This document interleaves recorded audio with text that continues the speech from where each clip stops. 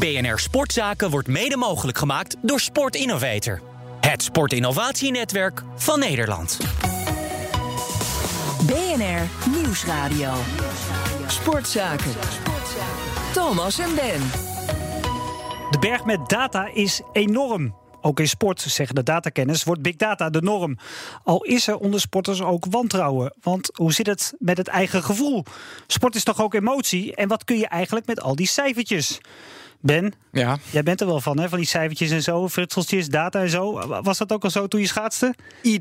Iedere tijd, alles wat je doet, ga je in grafiekjes plotten. En kan je daar iets uithalen? Waarom was dat ene rondje toen langzamer? Stond er te veel wind? Was het ijs niet goed?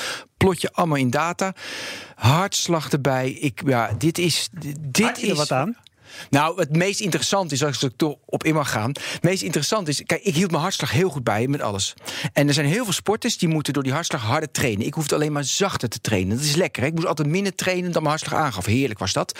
Maar uiteindelijk had ik zo'n goed gevoel... dan wilde ik die hartslagmeter niet meer... want die hartslagmeter bracht me van dat mystieke af. Dus data haalde bij mij de mystiek weg. En volgens mij heeft sport ook om echt boven jezelf uit te stijgen, mystiek nodig. En ik zoek nog wel, en daar gaan we vandaag over hebben, de mystiek in de data. Nou, die berg aan sportdata, die verdubbelt in ieder geval elk jaar. En in deze uitzending vragen we ons af, hoe ordenen we die berg? Waar slaan we het op? Maar vooral, wanneer heeft het nut? 3, 2, 1.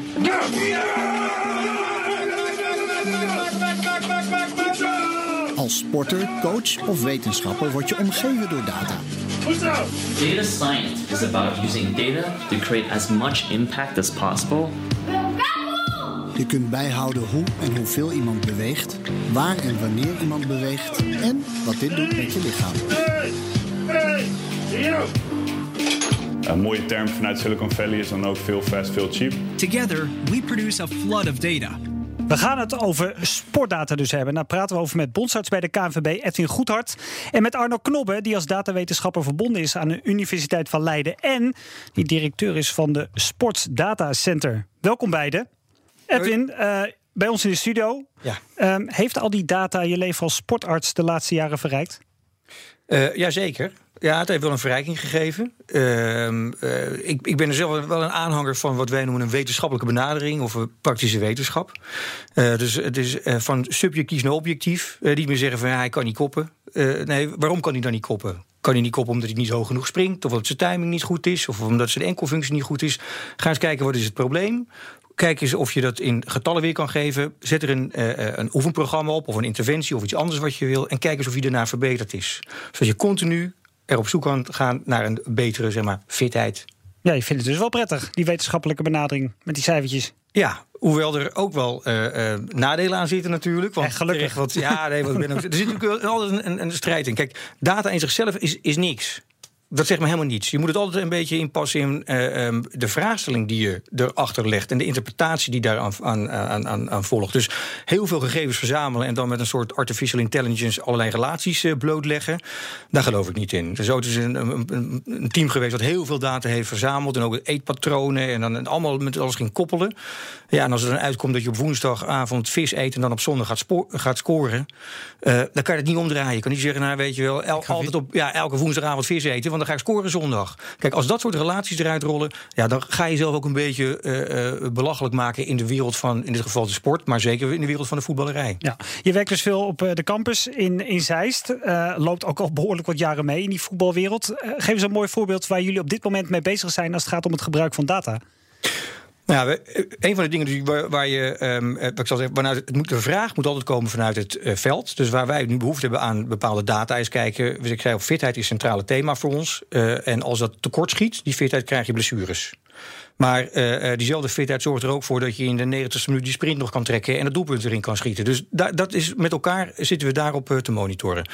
Nou, voetbal is een sprintsport, hè? Een korte, felle bewegingen. Ja, voetbal is stadsverkeer, zeg ik altijd. Dus intervalcontact, dat betekent aanzetten, afremmen. Dat vraagt dus veel meer energie dan dat je op de ring, met een duursport, op de ring bij Amsterdam aan het rondrijden bent met 90, 100 kilometer per uur. Dat is zuinig. Hè?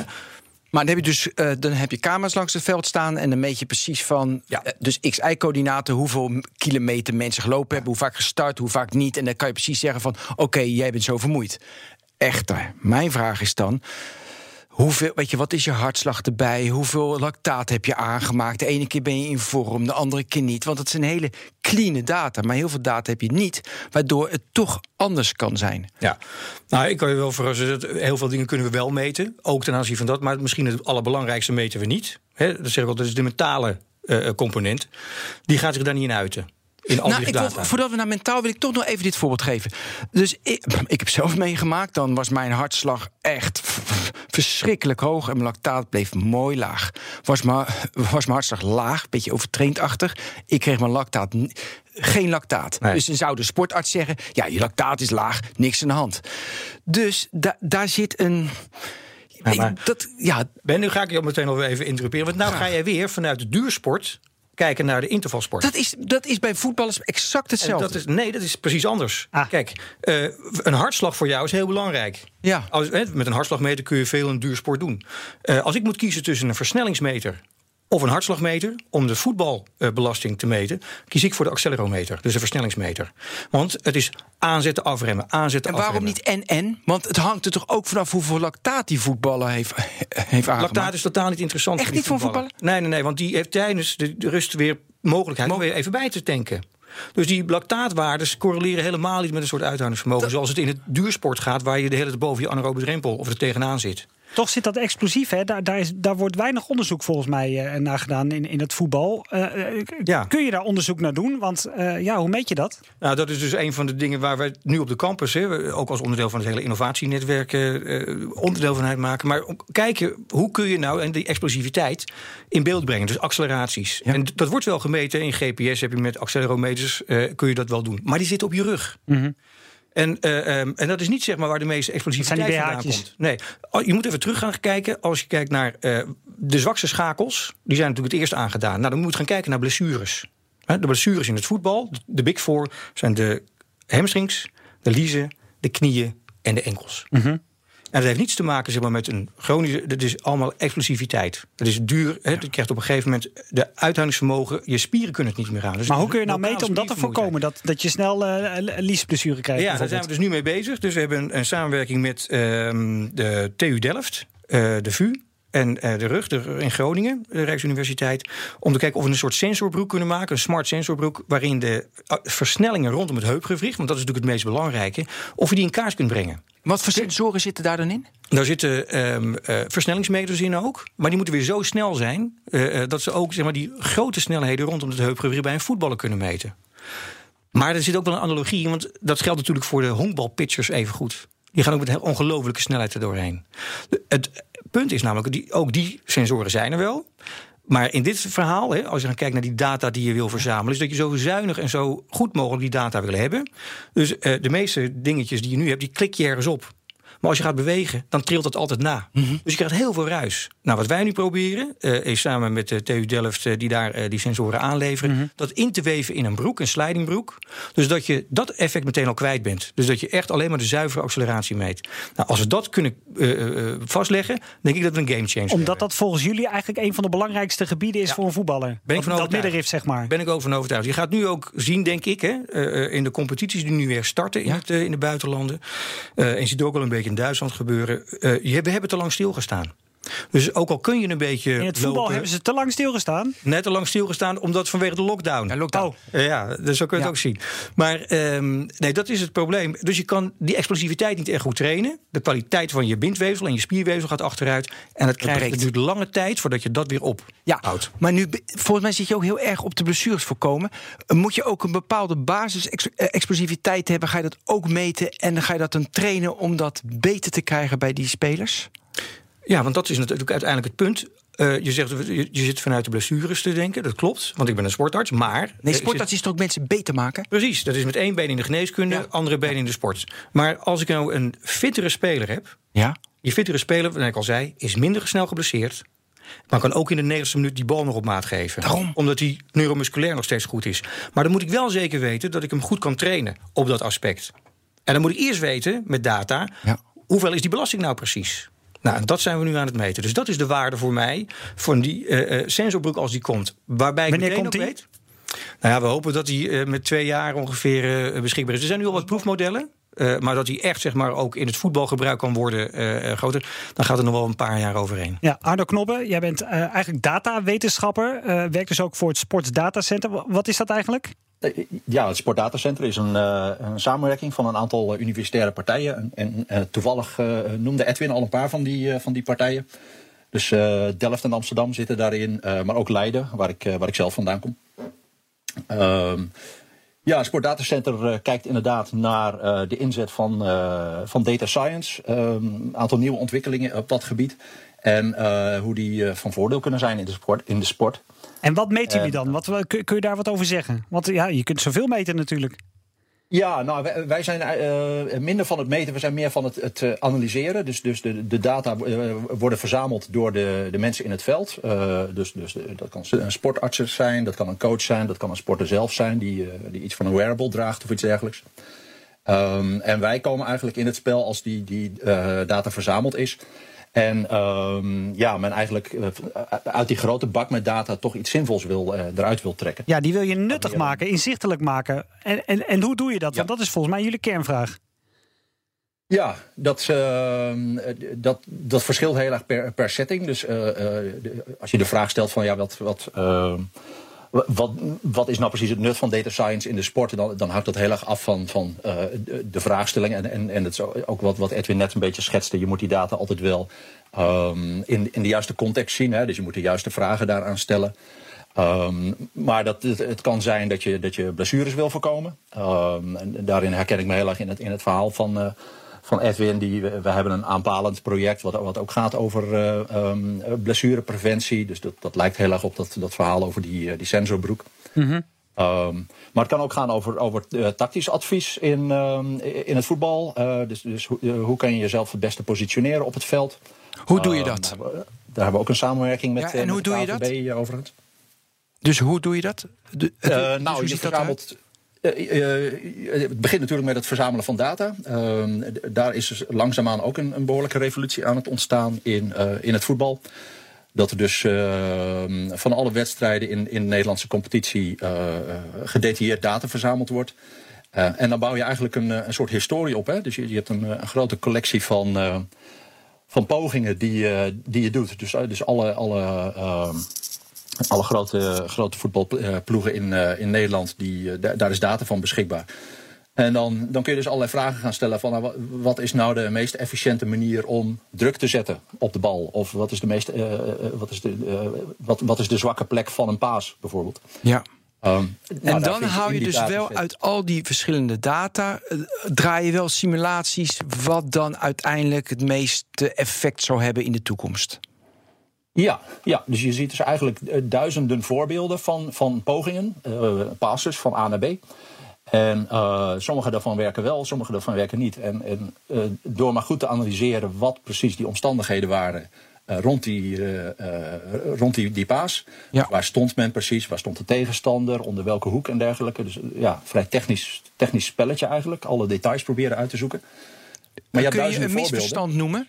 Dus een misverstand bijvoorbeeld met een paas in het voetbal, wat mensen allemaal denken, en dat blijkt dus uit de data helemaal niet zo te zijn, dat je het juist anders moet doen? Nou, dus zo'n voorbeeldje heb ik toevallig van het voetbal niet paraat, omdat dat is toevallig niet een van de projecten waar ik zelf heel intensief bezig ben geweest. Maar wel veel met schaatsen bijvoorbeeld, hè? Je werkt veel samen met Jack Ory. Zeker, ja. Dus in het schaatsen, dat is inderdaad toevallig een sport waar ik zelf wat meer in heb gedaan. En daar bleek inderdaad dat toch bepaalde neigingen van topsporters, dat zie je vrij vaak. Dus de neiging om te veel te trainen eigenlijk, dat averechts werkt. En specifiek hebben we een analyse gedaan bij Kjeld Nuis bijvoorbeeld. Bekende sprinter natuurlijk in het schaatsen. Wel weg bij Jumbo-Visma trouwens? Die is recent weggegaan, inderdaad, ja.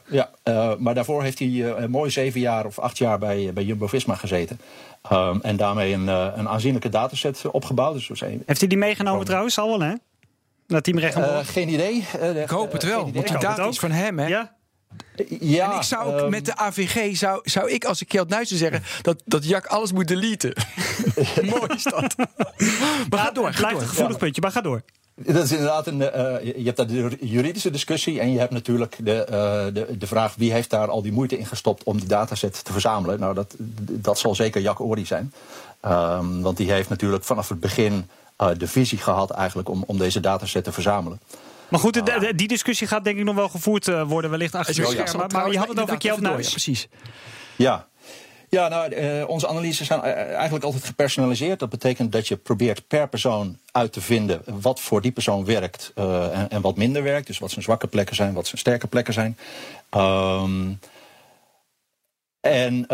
Bij Kjeld Nuijs kwam eruit dat bijvoorbeeld...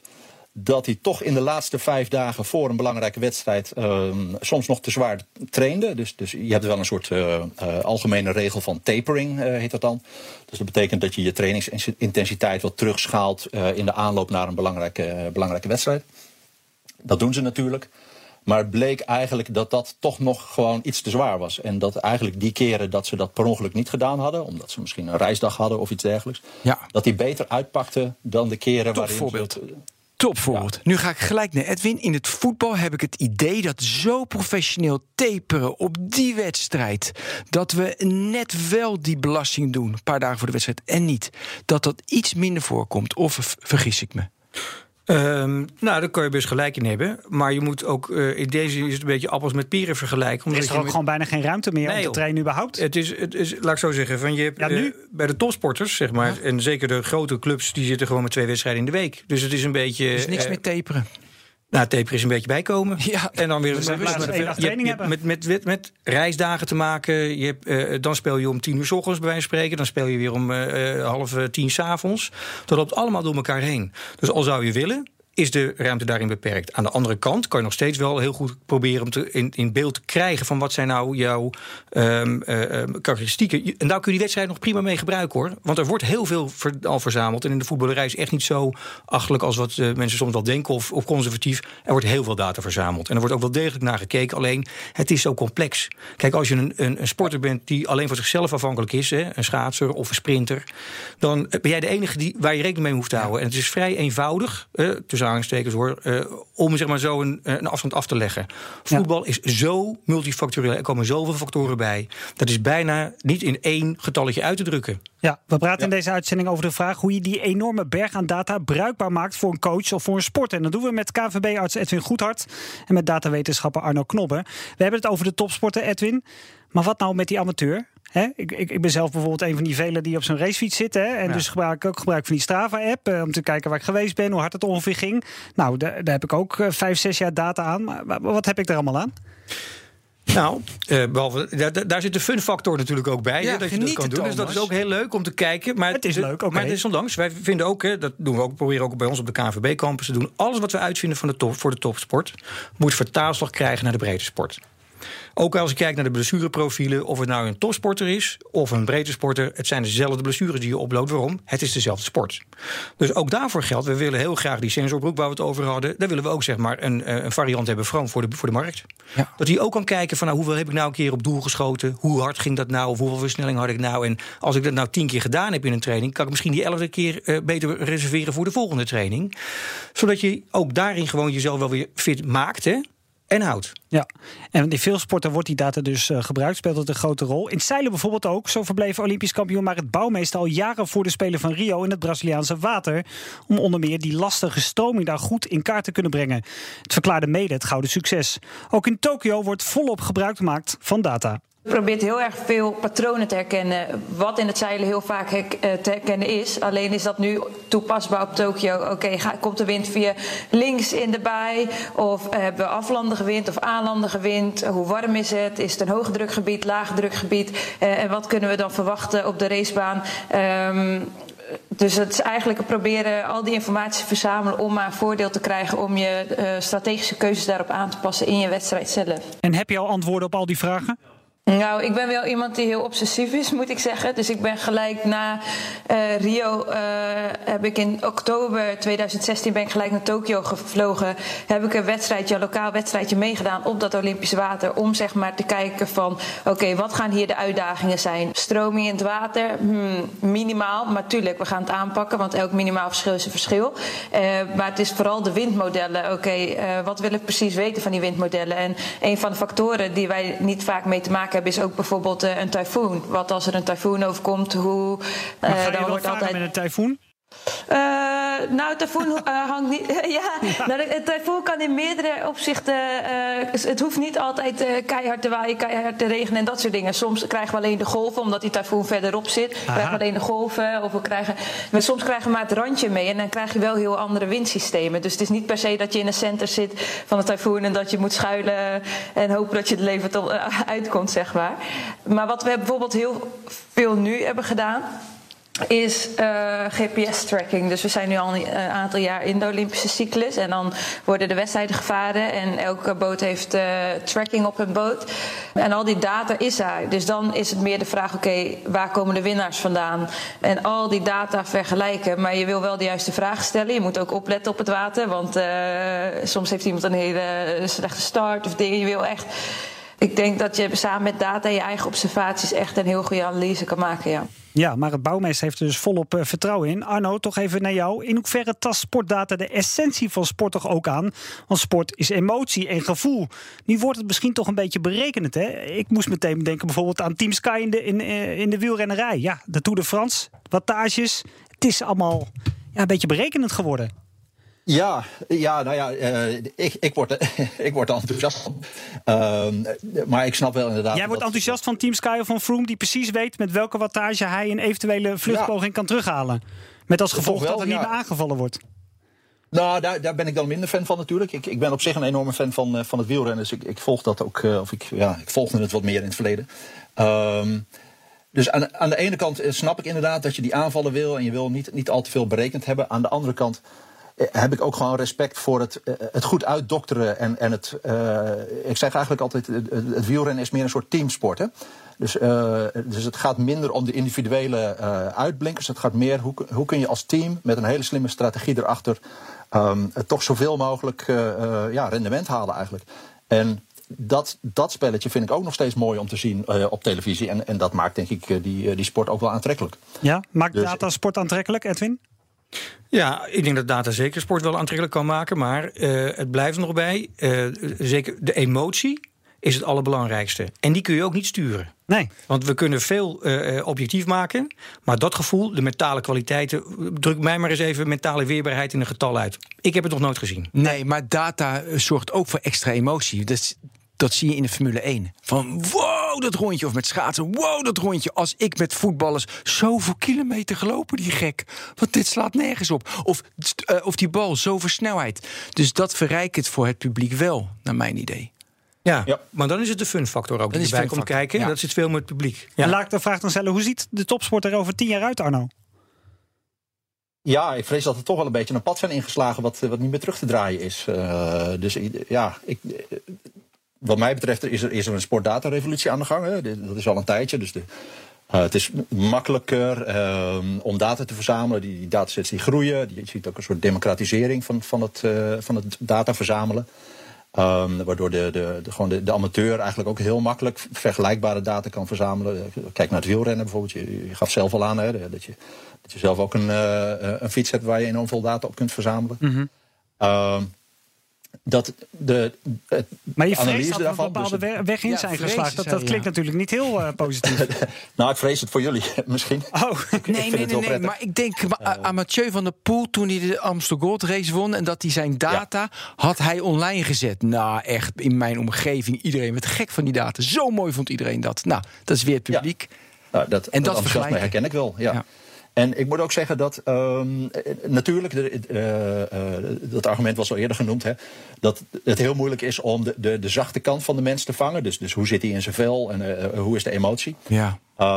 Maar het is ook helemaal niet zo zwart-wit, denk ik, dat je zegt van data is hard en de mens is zacht.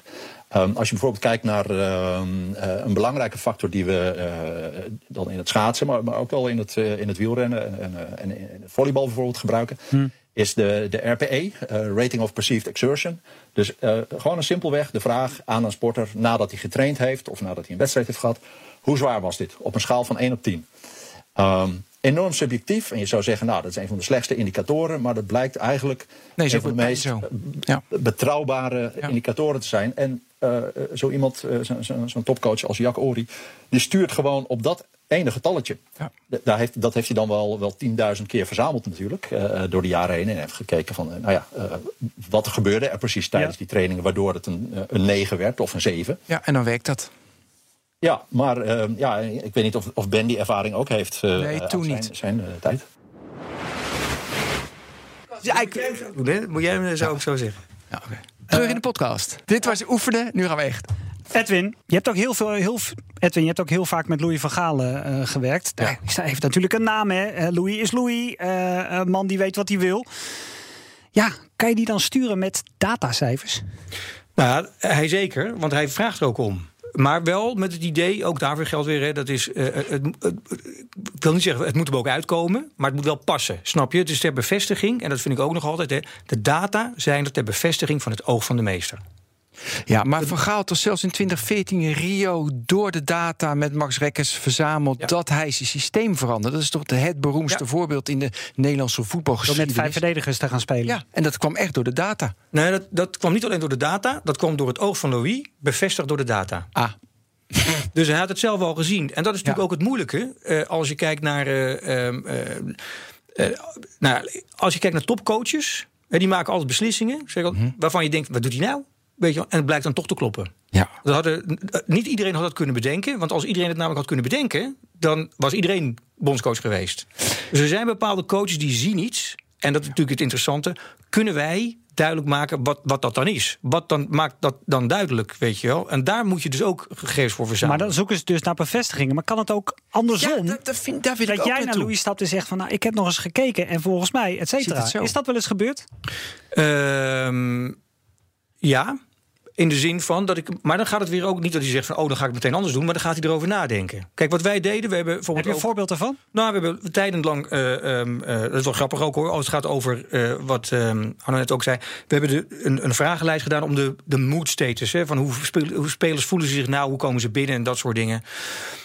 Om dat te vervolgen. Nou, we zijn begonnen geloof ik met in de 40 vragen of zo. Dat hebben we uiteindelijk teruggebracht naar 12. Want voetballers vullen dat echt niet elke week in. Uiteindelijk doen we nu ook bij het Nederlands elftal, hebben we er nog maar 3. Elke speler moet elke ochtend even invullen hoe zijn energieniveau is. Van 0 tot 10. Hoe zijn slaapgedrag is geweest. En of hij spierpijn heeft, ja of nee. Op een schaal van 0 of 10. Dus we hebben nog maar 3 indicatoren. Simpele vraagjes. Maar wij zien ook wel dat naarmate de wedstrijddag dichterbij komt, al die waarden in één omhoog gaan. Dus je krijgt ook een sociale manier van invullen. Wenselijk. Want je gaat niet zeggen op de wedstrijddag, ik voel mezelf een 3. Ja, want dan weet je dat je ernaast staat, weet je wel. Dus, maar soms kan het wel zo zijn van als er iemand iets wat heb je er aan? Kijk, dat is ook het punt. Je kunt toch kijken in de progressie. Die heeft toch een andere waarde dan normaal. Of dat kan gewoon ook een uitnodiging zijn voor een gesprek. Het kan ook zo iemand die zich inderdaad niet lekker voelt. En als dan zegt van dat is, kijk er even naar. Weet je wel, let op. Of hou me in de gaten. Dat hij misschien ook eerder kan zien. Of als dat had ik al gezien, weet je wel. Maar dat hij weet, daar moet ik echt zo op letten. En ik vind dat je zo ook die data moet gaan gebruiken. De data in zichzelf zeggen niks. Het gesprek wat je gaat voeren op basis van die data, dat is goud. Ja, maar dit is natuurlijk wel, dit deden ze 50 jaar geleden ook. Ben je toch gewoon invullen? Ik vulde ook in hoe ik me voelde iedere dag. En dan probeerde ik lekker getraind in te vinden. Ja, dus ben je ook bezig met meer met bloedwaarden waar je in ziet van hij kan zich niet goed voelen. Wat hou je daar dan uit? IJzertekort of weet ik veel. Hebben we allemaal gedaan. En allemaal niks, geen zin. Nee, en dat is dus ook een beetje het probleem met voetbal. Weet je wel, kijk, we hebben ook een tijd gehad, dat ken jij waarschijnlijk wel uit het schaatsen. Hè, de keratinekinase, dus een enzym uit de spier. Dus je weet, als je echt heel veel spierschade hebt en je hebt vaak getraind, wordt die waarde hoog. Ja. Dus op het moment dat die te hoog gaat worden, kan je overtraind raken. Nou, dat wil je niet. Dus dat gaan we in de voetballerij ook doen. Maar dan krijgen we het probleem, dat is een contactsport. Dus welke spelers zijn bij ons altijd het hoogst? Dat zijn de spitsen. Maar die krijgen al die trappen tegen hun spieren aan. En dat geeft de hoge waardes. Tot soms wel waardes dat een internist zegt, nou, die moet eigenlijk aan de dialyse, weet je wel. Zo hoog zijn ze. Dus die zijn niet geschikt om te monitoren op basis van trainingsarbeid. Plus daarbij is het al zo, voetballers, ik heb nog nooit een voetballer meegemaakt die overtraind is. In de zin van een overtrainingssyndroom. Ondanks alle drukke agenda's. Daar sta ik toch even van te kijken. Ja, dat vind ik ook. Dit is voor mij echt... Iedereen zegt toch, deze coronatijd is een soort van zegen voor heel veel topvoetballers. Want eindelijk is een keer 2-3 maanden weinig tot geen voetbal. Ja, maar ik heb nog nooit een overtrainingssyndroom gezien. Echt Wat van is die dat sporters. Nou, van die sporters die depressief zijn, uitgeput, die een hartslag die helemaal precies, die helemaal daarin gestoord zijn. Ja. Arno, even naar jou. Merk je ook dat voetbal de moeilijkste sport is om te meten? Voetbal is zeker een van de moeilijkste sporten om te meten, inderdaad. Ja. Je zou zeggen dat het zo'n toegankelijk spelletje is, om naar te kijken. Maar waar we het al eerder over hadden, dat het heel moeilijk is om sowieso invloed te hebben op een schema van een voetballer. Omdat die wedstrijden nou eenmaal komen wanneer ze komen. Voetbal is eigenlijk een van de meest uitdagende activiteiten, zeker ook vanuit het data science perspectief. Mm-hmm. En dan is zoiets als schaatsen is ideaal eigenlijk voor data science, omdat het zo geïsoleerd is. Het zijn eigenlijk allemaal afzonderlijke wetenschappelijke experimentjes, allemaal op dezelfde baan, dezelfde afstand. Ja. Het is dus niet voor niks dat schaatsen een van de sporten is waar eigenlijk het meest gebruik wordt gemaakt van data. Dat is denk ik een beetje de instapsport, als ik het even neerbuigend mag zeggen, voor de data science. Daar zijn dingen heel makkelijk te doen, maar ja, je kunt het jezelf natuurlijk altijd moeilijker maken. Hè? Dus we hebben nu al een heel aantal jaren samenwerking met die ploeg van Jacques Ory. Ja. Dus we zijn nu een beetje de grenzen aan het verleggen. Ja. Maar, en wat is de grens dan? Wat is dan moeilijker? Nou, een grens bij het schaatsen is dat er relatief weinig wedstrijden zijn. Dus je hebt... Pardon? Nee, er zijn weinig wedstrijden. Ja? Dus, Oké. Zijn er ook echt weinig wedstrijden? Ja, als je vergelijkt met voetbal. Precies. Ja. Ja, nou ja, kijk, wij hebben altijd een gepersonaliseerde aanpak. Dat betekent dat je dus maar één persoon kan nemen. Nou, dan heb je misschien 15, 20 echt harde meetmomenten in het seizoen. En that's it. Ja. Als iemand nieuw in de ploeg is, je moet toch een stukje historie opbouwen. Dus je moet eerst data verzamelen voordat je het kunt analyseren. Dus het duurt een tijdje voordat je voldoende data hebt per persoon. Ja. Mag ik toch nog even aan jou een vraag over voetbal stellen? We hadden net in de reguliere uitzending hadden we het erover dat je uit al die historische data van het voetbal zie je bepaalde patronen hoe je een voorzet moet geven. Want dan isoleer je weer een voorzet. Dat is makkelijk. Maar waarom kan je nu niet de geschiedenis van alle voetbalwedstrijden ooit van bijvoorbeeld van Ajax en dan ook van Feyenoord, dan weet je, en ze gaan tegen elkaar spelen, en je draait alleen maar simulaties, alleen maar van hoe de ideale wedstrijd. Je isoleert Feyenoord, want die heb je, want je weet niet hoe Feyenoord dan gaat spelen. Maar het is normaal gesproken, omdat ze al die wedstrijden zo hebben gespeeld, dat ze weer zo zullen gaan spelen. Dan neem je Ajax. En jij met Ajax. Je gaat dat simuleren en dan, hoe kan ik ideaal tegen de waarschijnlijkheid dat Feyenoord zo gaat spelen? Hoe moet ik me dan opstellen? Dat moet toch mogelijk zijn? Nou ja, alleen de vraag is natuurlijk al zo ingewikkeld dat het blijkbaar te ingewikkeld is, toch? Nee, je draait met twee teams zo lang simulaties dat je de ideale opstelling, de ideale manier van spelen hebt. Ja. Nou, dat gebeurt ook. Toevallig werken wij niet voor een individuele voetbalclub. Dus in die zin doen wij dat niet. Maar het zou wel kunnen. Als je nu kijkt naar de gedetailleerde data die bijvoorbeeld bij de KNVB verzameld wordt over de tactische opstellingen en dergelijke. Ja. Dat is misschien 1 à 2 jaar oud, als ik me niet vergis. Als je het hebt over de beste data, met de nieuwste systemen. Dat is op zich al voldoende om daar algemene regels uit te trekken, waar bijvoorbeeld voor het Europees kampioenschap volgend jaar weer voordeel mee gedaan kan worden. In principe zou die exercitie natuurlijk... Edwin, kan je daar iets over zeggen? Nou, kijk, of het in zo extreme mate ook echt gaat werken, dan kom je alweer. Ja, dan ga je er ook vanuit dat iedereen lekker in zijn vel zit en altijd dezelfde prestatie levert. En dat gaat niet gebeuren. Dus dat is één onzekerheid. Dat je dat... Precies, is nog wel. Maar het kan wel natuurlijk dat je gaat kijken van wat voor combinaties hebben we nou? Als je speler A inspeelt door speler B, hoe vaak hebben we dan een succesvolle voortzetting? Ja. En moeten die dan misschien op die positie ook bij elkaar komen? Maar zo kun je de tegenstander natuurlijk ook ontleden en kijken waardoor scoren zij heel veel. Wat zijn hun gevaarlijke acties? Maar heb je daar data bij nodig? Kun je dat niet gewoon zien? Is dat niet het oog van de meester? Nou ja, dat kan. Maar dat betekent dat je in je eentje heel veel videobeelden moet gaan zitten bekijken. Terwijl je kan honderden wedstrijden door zo'n algoritme, dus zo'n systeempje heen halen. En boep, weet je wat, valt er zo uit. En je kan de beelden meteen aankoppelen. Die je meteen weer kan gebruiken, bij wijze van spreken, in je presentatie naar de spelers toe. Die jij wil overtuigen dat het zo moet oppakken. Ja. En dat gaat echt wel gebeuren. Dat gaat ook steeds meer door. Het punt is alleen, gaat het je uiteindelijk ook de winst opleveren? Want die tegenstander zit ook niet stil. Maar ik kijk even bijvoorbeeld naar mag ik heel even? Ja, maar dan is het natuurlijk interessant. Welke club heeft dan het beste algoritme dat je hem dus zo dat je hem zo bewerkt, dus die data zo ermee omgaat, dat je uiteindelijk die ander verslaat. En dan wordt het bijna, het spelletje Go. Of het wordt bijna... Maar dan moet je nog de coach hebben die jou kan overtuigen dat je dat moet doen om te winnen. Want sommige spelers zullen misschien in een rol gedrongen worden die ze helemaal niet bij hun passen. Maar dat moeten ze dan even opbrengen. Ja. Ik geef je maar een aantal voorbeelden. Dus ook al heb je het nog zo klinisch, dan noemen we het eventjes doorgeredeneerd, dan nog zit de menselijke factor er altijd bij. En het maakt ook uit of je, zeg ik altijd van, de beste doping is altijd winnen. Dus als je de wedstrijd ervoor gewonnen hebt, ga je al heel anders de andere wedstrijd in. Je kan nog alle factoren als technische data... Dat geldt dus ook voor als je verliest dan ga je het niet nog een keer proberen. Nee, dat kan zomaar. Ja, natuurlijk, want er zit ook een beetje... Want zeker in de voetballerij gaat het natuurlijk heel rap. Ja, kijk, heel veel zaken die wij doen, in algemene zin hoor... ik noem het altijd maar het Hawthorne-effect, maar het maakt niet uit wat je doet als je maar iets doet. Dat was ook bij AZ in het eerste jaar, wat toen ook kampioen werd. Maar er werden heel veel dingen onder Van Gaal, er werden heel veel dingen voor het eerst geprobeerd. En er waren gewoon spelers die dachten van, godverdomme, dat wat wij doen, dat doen ze eigenlijk nog nergens. We begonnen met het LPM, met die data kijken waar iedereen liep. En er werd van alles gedaan. Dat geeft toch een gevoel van die sport. Ja, we hebben een voorsprong. En dat moet je natuurlijk vooral bevestigen. Dat moet je vooral bevestigen. Ja. Want als je gaat zeggen, de helft van die metingen ging mis, weet je wel, dan is het meteen het effect weg.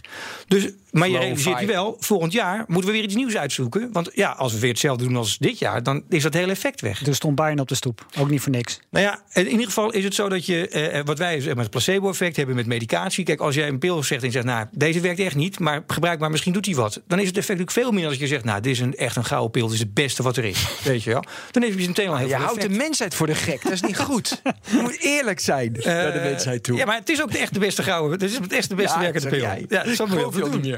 Arno, kijk, we hebben dit jaar natuurlijk het jaar meegemaakt dat niet alleen het EK voetbal niet doorging, maar ook de Spelen niet. Nou ben je in meerdere sporten actief. Kun je iets zeggen over projecten richting Tokio? Nou, helaas zijn een aantal van de sporten die waar wij actief in zijn wel zomersporten, typische zomersporten of Olympische sporten. Maar niet altijd gekwalificeerd voor. Dus bijvoorbeeld volleybal werken we met het nationale herenteam. Mm-hmm. En wat doe je daarmee? Daar doen we een analyse van, eigenlijk een beetje vergelijkbaar met wat Edwin schetste, van de blessuregevoeligheid van individuele spelers. Dus per speler probeer je te achterhalen wat zijn zwakke plekken zijn. En precies dezelfde dagelijkse vragenlijsten. En heel gedetailleerd. Lange of korte vragenlijsten? Nee, dat zijn korte vragenlijsten. Dus ook kort. Inderdaad, ik herken heel erg dat die compliance, zoals dat heet. Dus is men bereid om die vragenlijsten in te vullen? Dat is heel erg afhankelijk van hoeveel tijd kost het. Als het 2-3 vragen per dag zijn, dat is te doen. Alles wat daarboven komt, dat wordt... Ja, dat moet altijd makkelijk zijn en easy. Mag ik een vraag stellen aan Edwin? Welke data zou je het allerliefste willen hebben? Als je gewoon een toverstokje hebt. En wat zou je willen hebben? Oei. Winnaarsgevoel. En hoe zou je dat kunnen krijgen? Winnaarsgevoel, is dat winnaarsmentaliteit? Nee, gevoel. Gevoel. Het gevoel waar een speler of een team mee het veld op gaat. Dat zou je willen kunnen meten. Dat zou je willen meten. En hoe zouden we dat voor elkaar kunnen krijgen? We gaan nu even brainstormen. Nou, als ik het zou weten, dan had ik het niet. Nee, maar ik denk aan hormonen, weet je, endorfine wordt aan. Dus het is ook je bent dan met een broekje bezig, nu iets voor het hoofd. Ja. Nou, ik denk dat je uiteindelijk zal er wel iets in het brein zitten, hè? Ja? Aan een aantal neurotransmitters. Hè? Of het zal neurobiologisch ook wel iets zijn. Ergens in je hersen zitten. Dus maar ik denk dat het zo klein en zo subtiel is. Maar wie weet over een aantal jaren dat er ergens met een briljant idee komt dat iemand dat met een bepaald scanapparaatje zou kunnen vinden. Ik denk het niet hoor, overigens. En dan nog ook kunnen bewerken. Hè? Dat is ook, want je moet dan mensen weer voor de gek houden, wat jij doet. Ja, nee, nu kom je daar niet meer vanaf. Nee, dan moet je dat ze dat winnaarsgevoel krijgen. Weet je, dat je het stimuleert. Ja, nou, dat kan dus al. Hè, dat met virtual reality zou je dat kunnen doen. Toch? Bijvoorbeeld, dan train je iemand zo in een euforie. Nou ja, het hele verhaal. Ik weet niet of het echt klopt hoor, want daar moet je altijd mee oppassen. Maar ik vertel nog altijd in mijn praatjes dat het allerbelangrijkste verschil tussen de top en de subtop, dat zit op het mentale vlak. Tuurlijk. Dus het namelijk vermogen om een paar dingen die daarin bij passen, is visualiseren en verbaliseren. En dat zie je ook gewoon op de baan. Je kan eens gaan zien, die hoogspringer die over die lat heen springt, die heeft hem al 30 keer gesprongen. Maar zo belasting. Maar dit is je kijkt naar mij alsof ik het niet geloof. Nee, maar dat is de kern van sport. Dat vind ik zo lekker dat we nu gewoon op een donderdagavond, weet je, de podcast die luisteren ze. Nee, maar dat is mooi. Verbaliseren, visualiseren. Dat is oké. Arno, jij wilt iets zeggen? Ja, ik wil er wel een beetje tegenin gaan. Nee, dat vind ik nou jammer. We hebben het over sportdata. Wij zaten in die euforie. Ja. En nu breng jij het weer naar beneden. Ja, sorry. Dat is een hele wetenschapper. Maar je moet goed realiseren dat wij als wetenschappers hebben daar ook enorm veel lol in. Hè? Om het zo technisch aan te pakken. En eerlijk gezegd, kijk, natuurlijk heeft Edwin gelijk. Alleen, het is wel heel erg geredeneerd vanuit de voetbalpraktijk, denk ik. Voetbal is complex. Daar heb je inderdaad complexe interactie tussen mensen en dergelijke. En daar speelt het een grote rol. Maar ik denk, als je vergelijkbare vragen aan Jack Ory stelt, die zegt gewoon van, ja, motivatie, mindset, dat valt allemaal wel mee. Als die mensen maar gewoon een grote VO2 max hebben, dus gewoon een grote motor in het lichaam, komt het allemaal wel goed. Ja. Maar dat heeft heel erg te maken met het geïsoleerde, met het type sport, hè? Nee, kijk Arno, dat ben ik helemaal met je eens. Weet je wel, want het is geïsoleerd, schaatsen is geïsoleerd, dus je VO2 max moet aan een bepaalde waarde voldoen. En je moet, weet je, langzame, snelle spiervezels. Dat geloof ik allemaal wel. Ja. Maar op het wereldkampioenschap, het zijn er niet 6 die kunnen winnen, maar er zijn er wel 3 die kunnen winnen. En dan hangt het echt wel af wie dan het best op dat moment iets unieks kan leveren. En dus is de vraag of je dat kunt vangen. En dat is best wel lastig te vangen. Ik denk even aan Mark Tuiten, 2010, daar was Jack bij, want Jack was toen de coach. Nou, ik denk dat er zit echt wel iets psychisch ook in. Maar goed, Arne, ik ben heel blij dat we het oneens zijn. Dat is alleen maar fijn. Ik denk dat we het niet volledig oneens zijn. Alleen, er is een hele rits van factoren. En je probeert, in de topsport gaat het om perfectionisme, en probeer je steeds meer van die factoren eigenlijk af te vinken en te controleren. En op een gegeven moment blijven er nog subtiele factoren over. Het is grappig dat je Mark Tuiter noemt. Toevallig net een wetenschappelijk paper samen met Jack Ory gaaf. Afgerond over Mark Tuiter. Je moet eigenlijk in de show notes komen met deze paper. Wat zeg je? Die moet? In de show notes komen. Ory staat nog hoog op ons verlanglijstje. Maar vertel over de paper. We hebben nu toch dat paper is geaccepteerd, komt helaas pas later in het jaar. Maar ik krijg alvast een kopie. Dat kan ik wel regelen, ja. Maar de conclusie daarvan was, Mark Tuiter heeft samen met Jack natuurlijk, heeft in die 4 jaar, dus die Olympische cyclus voorafgaand, heeft hij geëxperimenteerd. En ze hebben eigenlijk halverwege die 4 jaar hebben ze het omgegooid, omdat ze niet helemaal op het juiste pad zaten. Dus ze hebben heel technisch bepaalde aanpassingen in de trainingsopbouw veranderd. En dat heeft zich gelijk goed uitgepakt, gelijk geresulteerd in goede scores op de inspanningstesten. Hè, dus manieren om in het voorseizoen al te weten waar je staat. En uiteindelijk in een gouden medaille natuurlijk. Dat is geen statistisch feit. Hè. Dat is gewoon N is 1. Het feit dat iemand een gouden medaille wint, betekent niet dat hij altijd gelijk heeft. Maar jullie hebben vooral de werkwijze halverwege de cyclus hebben jullie omgegooid, omdat bepaalde dingen niet werkten. Ja, nou, dat hebben wij niet gedaan. Dat heeft het team gedaan. Ja. Wij zien achteraf. Jongens, het is heel simpel.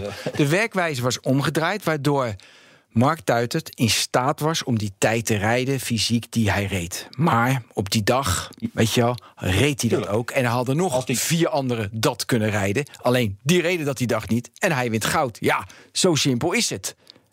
Ik denk, het is in dat paper aangetoond dat hij beter performde, dus beter scoorde op die inspanningstest. Nee, dat geloof ik direct. Tuurlijk. Maar dan moet je het wel op die dag nog doen. Precies, hij had kunnen choken. Ja, oké. Dus dan Thomas gaat je iets hebt een vragen. bepaalde potentie. En die potentie breng je zo hoog mogelijk. En van die potentie kan je door slechte motivatie, door angst, door choking, kun je een heleboel afhalen. Ja. Edwin, ik volledig door het ijs zakken. Ik wil nog even naar de huidige bondscoach, de heer Koeman. Is dat iemand die hier veel mee bezig is? Het is een beetje, in mijn beeld is Koeman eigenlijk van alles een beetje. Ik denk dat je daar wel redelijk gelijk in hebt, ja. Ja, want hij laat zich zeker ook informeren over alle data en die verzameld worden. Luistert erg nauw, ook naar zijn mensen om hem heen. Maar is natuurlijk ook een topcoach in de zin van dat hij ook zelf ziet wat er gebeurt. En daar ook zijn beslissing op neemt. Is ook een people manager, dus weet hoe hij met zijn team om moet gaan en met zijn teamleden om moet gaan. Dat is ook best ingewikkeld, hè? Bondscoach wil gewoon coach zijn in een voetbalteam met al die belangen en al dat. En dan is het ook wel prettig als je een aantal mensen om je heen hebt, die zeker ook op tactisch gebied kunnen informeren. En daar speelt data bij het Nederlands elftal zeker een belangrijke rol in. Ja, is hij weer helemaal fit trouwens? Heb je hem daar nog enigszins in begeleid? Nee, ook dat is niet eens nodig. Dat doet hij allemaal zelf. Ja? En ik heb ook, hij is heel nuchter, dus dat gaat allemaal wel goed komen. Ja, en het feit dat het voetbal nu stil ligt in Nederland, is dat ergens ook goed voor toch even de adempauze? Ik wilde heel iets anders vragen. Nou, vertel. Nee, ja, kijk. Want je zei het is complex met heel veel variabelen. Ja. Dus dan ga je naar complexe systeemtheorieën kijken. Dus voetbal is een complex systeem. Want je kan niet... Net schaatsen is simpel. Ja. Als je dus een instapsportje. Ja, instapsportje, hoorden we net. Heel goed, Arno. Dus als je naar complexe systeemtheorie kijkt, dan moet je niet in scenario's denken van wat meest waarschijnlijk is wat gaat gebeuren. Dan moet je een basis nemen wat zeker niet mag gebeuren. Dus je verdediging mag niet openvallen, want dan scoren ze. Dus je moet kijken naar de basis. En je moet heel erg flexibel zijn. Je moet naar opportunities kijken. Heel snel